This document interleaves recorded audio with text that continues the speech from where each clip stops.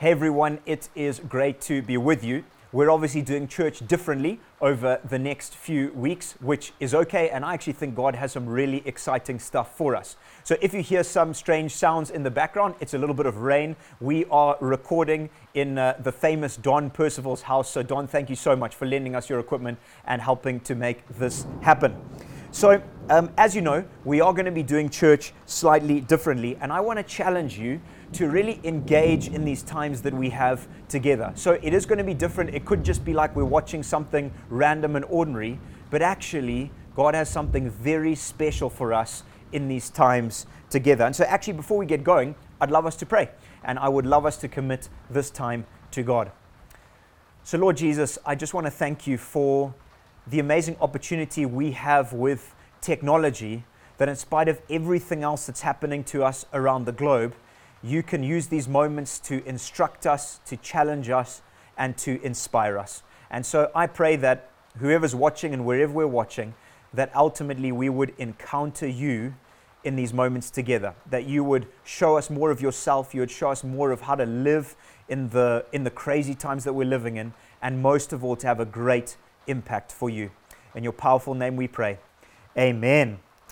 Amen. So I also just wanted to let you know that there is some great children's and teens material that's going to be coming out. That's going to be on our social media channels. It's going to be on WhatsApp. I would encourage you as families to get this, to do this together with your children. Teens, I want you to be stuck in as well. And I think it's going to be a very, very exciting few weeks together. So if you haven't lined up or thought of doing any worship songs before listening, before getting stuck into the preach, I would love you to do that right now. So what's going to be on the screen, what's going to flash, is actually a list of songs that I think are great for you to be able to sing together. If you have YouTube, you can look at those. They'll have the lyric videos. There might be songs that you prefer, that you would like to listen to, but why not really take a few moments now to, as a family or group of friends, to listen to 2, 3, 4 songs and really engage with God in this moment. So I'm giving you license to do it right now. You can continue playing this when you want, but I would love you to get stuck into some real worship with the Lord right now. So go for it.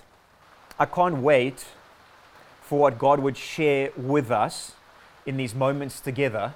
And I have no doubt that what He's going to instruct us in through His Word is specific for this time and for what we're going through as a nation and what we're going to be going through in the next weeks ahead. So I'm going to share a special message, and it's called The King in the Crisis. And I can't wait to get stuck into it, because make no mistake, this COVID-19 or coronavirus, or now shortened to C-19, has not caught the King of Kings, the Lord of Lords, by surprise. He knew this was going to happen before the foundation of the world.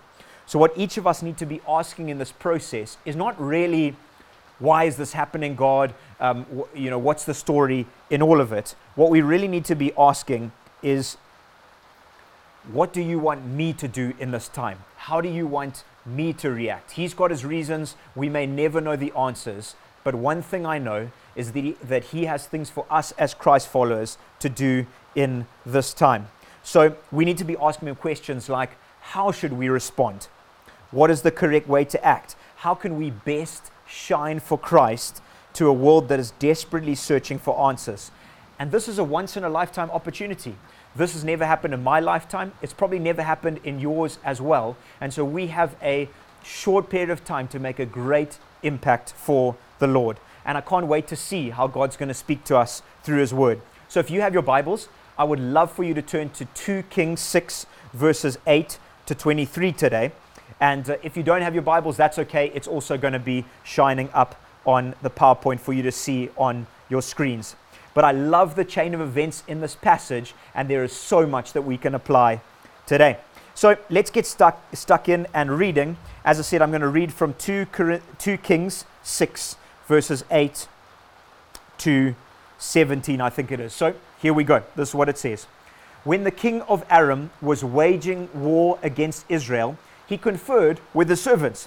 My camp will be at such and such a place. But the man of God, this is talking about the prophet Elisha, would send word to the king of Israel saying, be careful passing by this place, for the Arameans are going down there. Consequently, the king of Israel sent word to to the place the man of God told him about. The man of God repeatedly warned the king so the king would be on his guard. So you can imagine this crazy situation that is taking place. Then what happens is the king of Aram is absolutely enraged with what's happening, and he calls his servants and he says to them, "Tell me which one of us is for the king of Israel," i.e. which of you is actually going and telling stories so that the king knows exactly where I am. One of his servants said, "No one, my lord, the king. Elisha, the prophet in Israel, tells the king of Israel even the words you speak in your bedroom." So this is just an amazing story. Aram was in the north, and there's the king of Israel in the south, and he's waging war, he's doing skirmishes into the area, but every time he makes a plan of attack, somehow the king of Israel knows about it before it takes place. This poor King Aram believes that there is a rat in his inner circle. He says, "You know what? There has to be something going on. Someone who I'm talking to is now going on and passing the story. There must be a spy." The question that I'd love to ask you is, how often is it for us that we dismiss something as rather strange, as a little bit bizarre, but we don't look any deeper? We just consider it to be an earthly event, and we block out the possibility that God is trying to get our attention. I have no doubt God was trying to get the king of Aram's attention. I have no doubt that he was trying to get his servants and the whole people in that area their attention, but the king could only see things from an earthly perspective. Maybe it's even the case with this virus. We're so quickly to talk about all the animals that it came from. We're so quick to talk about how it's spreading, all of the conspiracy theories in economics and how this is all playing out. Have you stopped to go, "Well, Lord, ultimately, we know that you're in control of the world in which we live. Ultimately, we know that this didn't take you by surprise, and the best place for us to be is listening for your voice rather than creating ideas and solutions on our own." Friends, when it comes to the Lord, there are no coincidences. He knows absolutely everything about your life and about mine, and our lives are absolutely in His hands. So I want to challenge you right at the start to trust Him. I have no doubt that the Lord was trying to get the king's attention, and He's trying to get your attention and mine today. The question is, are you and I letting God speak to each of us through the situation that's unfolding? Let's read on a little bit further. Verse 13 and 14. So the king says to his servants, "Go and see where this man is. Go and see where Elisha is, so that I can send men to capture him." When he was told Elisha is in Dothan, he sent horses, chariots, and a massive army there. They went by night and they surrounded the city. The king does not stop to assess the situation. He doesn't stop to think, isn't it strange that there's this one person who's able to know everything about me? He doesn't say, maybe the God of this prophet is worth paying attention to. He believes he can sort this out on his own with his own human thought, his own human power, with his mighty army. Now, obviously, this king isn't following God, but how often do you and I feel that we can solve the problems in our lives and the problems of the world with our own earthly solutions, with our own strength? We can do it on our own. We don't need to ask others for help. We don't need to ask God for help for the next step or for help in the next big decision. I want to challenge you and I to get really good at the Lord being our first point of call when we need to make a big decision. The Lord being our first point of call when crisis hits in our lives. When we desperately need wisdom, for Him to be the first one that we ask, rather than acting in our own strength straight away. Let's go on a bit further. Verse 15. When the servant of God, of the man of God, got up early in the morning, so this is Elisha's servant, the king of Aram has sent his army, they've surrounded Dothan, and he now gets up in the morning. When the servant of God got up early and went out, he discovered an army with horses and chariots surrounding the city. So he asks Elisha, "Oh, my master, what are we to do?" The servant gets up early. Maybe he was doing some prayer time. We're not exactly sure what he was doing, but he goes outside and maybe he's out on the rooftop. He sees the entire Aram army, or this massive army, has surrounded them completely. Now, there were obviously other people in the city, but he probably has an inkling that there's something going on. I have a feeling this is to do with me and Elisha. This must have been quite a sight. This was no small problem. This was huge. This was a life and death crisis. But notice how he didn't say, Elisha, there's a pretty large army outside, but I've seen what God's done through you already, so it's not a problem. We can trust in God in this scenario. He didn't say that at all. He didn't say, let's just see the miracle that God has for us just around the corner. He didn't say, right, it's time to pray. I see the problem. Let's get down on our knees. Let's pray. His first response was to go into a fit of panic. Often aren't we like this towards Jesus at times of crisis? Aren't we often turning to Jesus and going, oh, my master, what are we going to do in this situation? I find that so often that's how we act. Because you see, this wasn't a relaxed, oh, my master, I'm just not sure what we should do in this situation. This was a panic mode question. This was panic stations. Elisha, we are going to die. Write letters to our families before the army takes us over. Let's say our final prayers. It's jail. It's probably beheading. We are getting taken down. In Shona, there's a phrase called imbudzi-zafa. Now, this has been passed down through a few different people, but basically it means the goats have died. Now, in Shona tradition, this is shared because goats are the things that last the longest. So when there's a drought, the cattle die, the chickens die, the pigs die.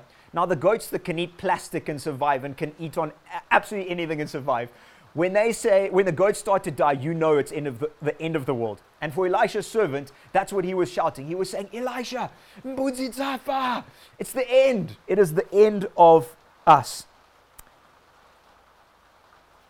How often are our eyes open, but not really open to the things of God? They're open to news stations and WhatsApp messages and conversations from friends and family, but maybe less open to what God's actually doing, and we're just seeing with an earthly perspective. And this was the case for the servant of Elisha. So question, how do you act and respond when faced with a sudden trial or challenge, maybe with what's happening with this coronavirus? What has your first response been over these past few days and weeks? Have you responded in panic, or have you responded in moving towards God? Maybe some of you feel like you are against a major army right now. Maybe it's the army of panic in your life. Maybe it's looking at your business and going, it is not actually going to survive the next few months. And maybe there's panic settling in there. Maybe for you, it's your health and going, if I catch this thing, there's going to be a major problem for me with the condition that I have. I'm not sure what the crisis is that you're facing, what your army is. What I want to say to you is please hold on to God. Please press into Him. There is hope. There are exciting things ahead for you. There are miracles around the corner. And let's learn from how Elisha responded compared to how his servant responded. So if we read a little bit further, look at what Elisha said in verse 16. Elisha said, "Don't be afraid, for those who are with us outnumber those who are with them." Then Elisha prayed, "Lord, please open my servant's eyes and let him see." So the Lord opened the servant's eyes, and he saw that the mountain was covered with horses and chariots of fire all around Elisha. Elisha says to his servant, "Servant, you do not need to be afraid. Things are going to be okay." This maybe sounds similar to you of another story that happens in the New Testament of the Bible, when there's a group of disciples and they're in a boat with Jesus and the storm comes up and they're in a panic. Jesus, what are we going to do? We're going to drown. And Jesus says the same thing as Elisha says now. He says, do you know what? You don't need to be afraid. Our army is much larger. But the servant is probably going, Elisha, I think you've lost your mind. I'm certain you haven't taken drugs. I know that. You're not a drug-taking man. I'm certain that you are awake. I don't think you're daydreaming. You don't usually do that. You seem with it. But what you're saying seems to me like you have lost your mind. But Elisha knows there is a truth. He knows that there is a reality that his servant hasn't seen yet. He knows that there's another kingdom that operates in parallel and interspersed with the kingdom of earth. And he knows it and he sees it. He knows that we're in the safe hands of a powerful, loving, heavenly Father who is in absolute control of the world. We don't need to fear this army, servant. You may not see it right now, my servant, but I can assure you that everything is going to be okay. Jesus said to his disciples on the boat, do you know what? Don't be afraid. Everything is going to be okay. Then Elisha prays, and his servant's eyes are opened, and he can suddenly see into this other realm. He can suddenly see into God's kingdom. And as he looks around, where he used to just see the enemy's army, he looks, and on the hills surrounding that army, he sees another army. But this army is far greater. This is an army of chariots and horses, but this is an army of fire. This is the King of Kings army. This is the army that's present around all of us, but it's the one that we so often fail to see. It's the army that's fighting for us in our trials and in our crisis, and we need to see that today. So this is my prayer for you today, that whatever you're facing, whatever you are up against, may the Lord, even right now as you're listening, may the Lord open your eyes to see. But to see what? It's just amazing that God can help us to see the things that He's doing in another realm, in the physical in which we live. And this is what He did for the servant in that moment. Do you know what I believe is the key difference between Elisha and between the servant of God? It's the difference between knowing about God and knowing God. You see, Elisha spent time in God's presence. He knew God for himself. He knew he could trust this God, and he knew this God's kingdom. The servant maybe knew God to an extent, or maybe he just knew about God. Maybe he knew about God through Elisha. He had seen what God had done through Elisha, but he didn't really believe that God was for himself. If you want to see the king in the crisis, it'll come from time with the king. It'll come from getting to know the king personally. It'll come to drawing near to God so God can draw near to you. And then you'll start to see this king and his incredible kingdom, that he rules and reigns, and he'll start to give you his perspective on life and in these weeks ahead. So during this time of uncertainty, please can I challenge you to ask God to show you his kingdom, to ask God to show you his perspective. Can I challenge you to ask God to open your eyes? And it's what I pray for you right now, to open your eyes to see him and what he's doing and where you can be part of his mission. You see, in the times ahead in Zimbabwe and beyond, there's going to be great need. There already is around the globe, but I can tell you that in Zimbabwe, there is going to be huge need. There's going to be need for us to serve. There's going to be need for us to give. There's going to be need for us to encourage other people. We're going to need to be the Elishas in Harare rather than the servants of Elisha in Harare. The rest of the story is also so interesting, and we don't have time for it right now in this preach. But basically, God comes through in a crazy way. There's also a little bit more humor. I encourage you to read on yourselves in the story. But I want to close off with another story in the New Testament that is almost a mirror. It's another picture of this story to see this other kingdom at work. But in this story, it didn't look like the chariots of fire had won at all. And in fact, it looked like the absolute opposite. It looked like God's kingdom was failing. It looked like God wasn't doing anything at all. The people around, both the ones who were for and the ones who were against, didn't seem to see what God was doing at all. But this time, God's army was acting against the greatest battle there ever is. The battle for your heart, the battle for mine, and the battle for every heart across the globe. And so I'm going to read, this comes out of Matthew. I want to read the story to you. and it's Matthew 25. I'll turn there, verses 47. It's just so important that we get stuck into Scripture. It's going to be up on the screen for you, but I want us to read this together. Look what it says here, Matthew 25, verses 47 onwards. While he was still speaking, this is Jesus, Judas, one of the 12, suddenly arrived. A large mob with swords and clubs was with him from the chief priests and elders of the people. His betrayer had given them a sign. The one I kiss, he's the one, arrest him. So immediately he went up to Jesus and he said, "Greetings, Rabbi." And he kissed him. "Friend," Jesus asked, "why have you come?" When they came up and took hold of Jesus and arrested him. Then they came up, took hold of Jesus and arrested him. At that moment, one of those with Jesus reached out his hand and he drew his sword. He struck the high priest's servant and cut off his ear. You see, he was seeing things from an earthly perspective. He was seeing things like the servant of Elisha. We've got to stop what's happening. I've got to save this friend of mine, Jesus.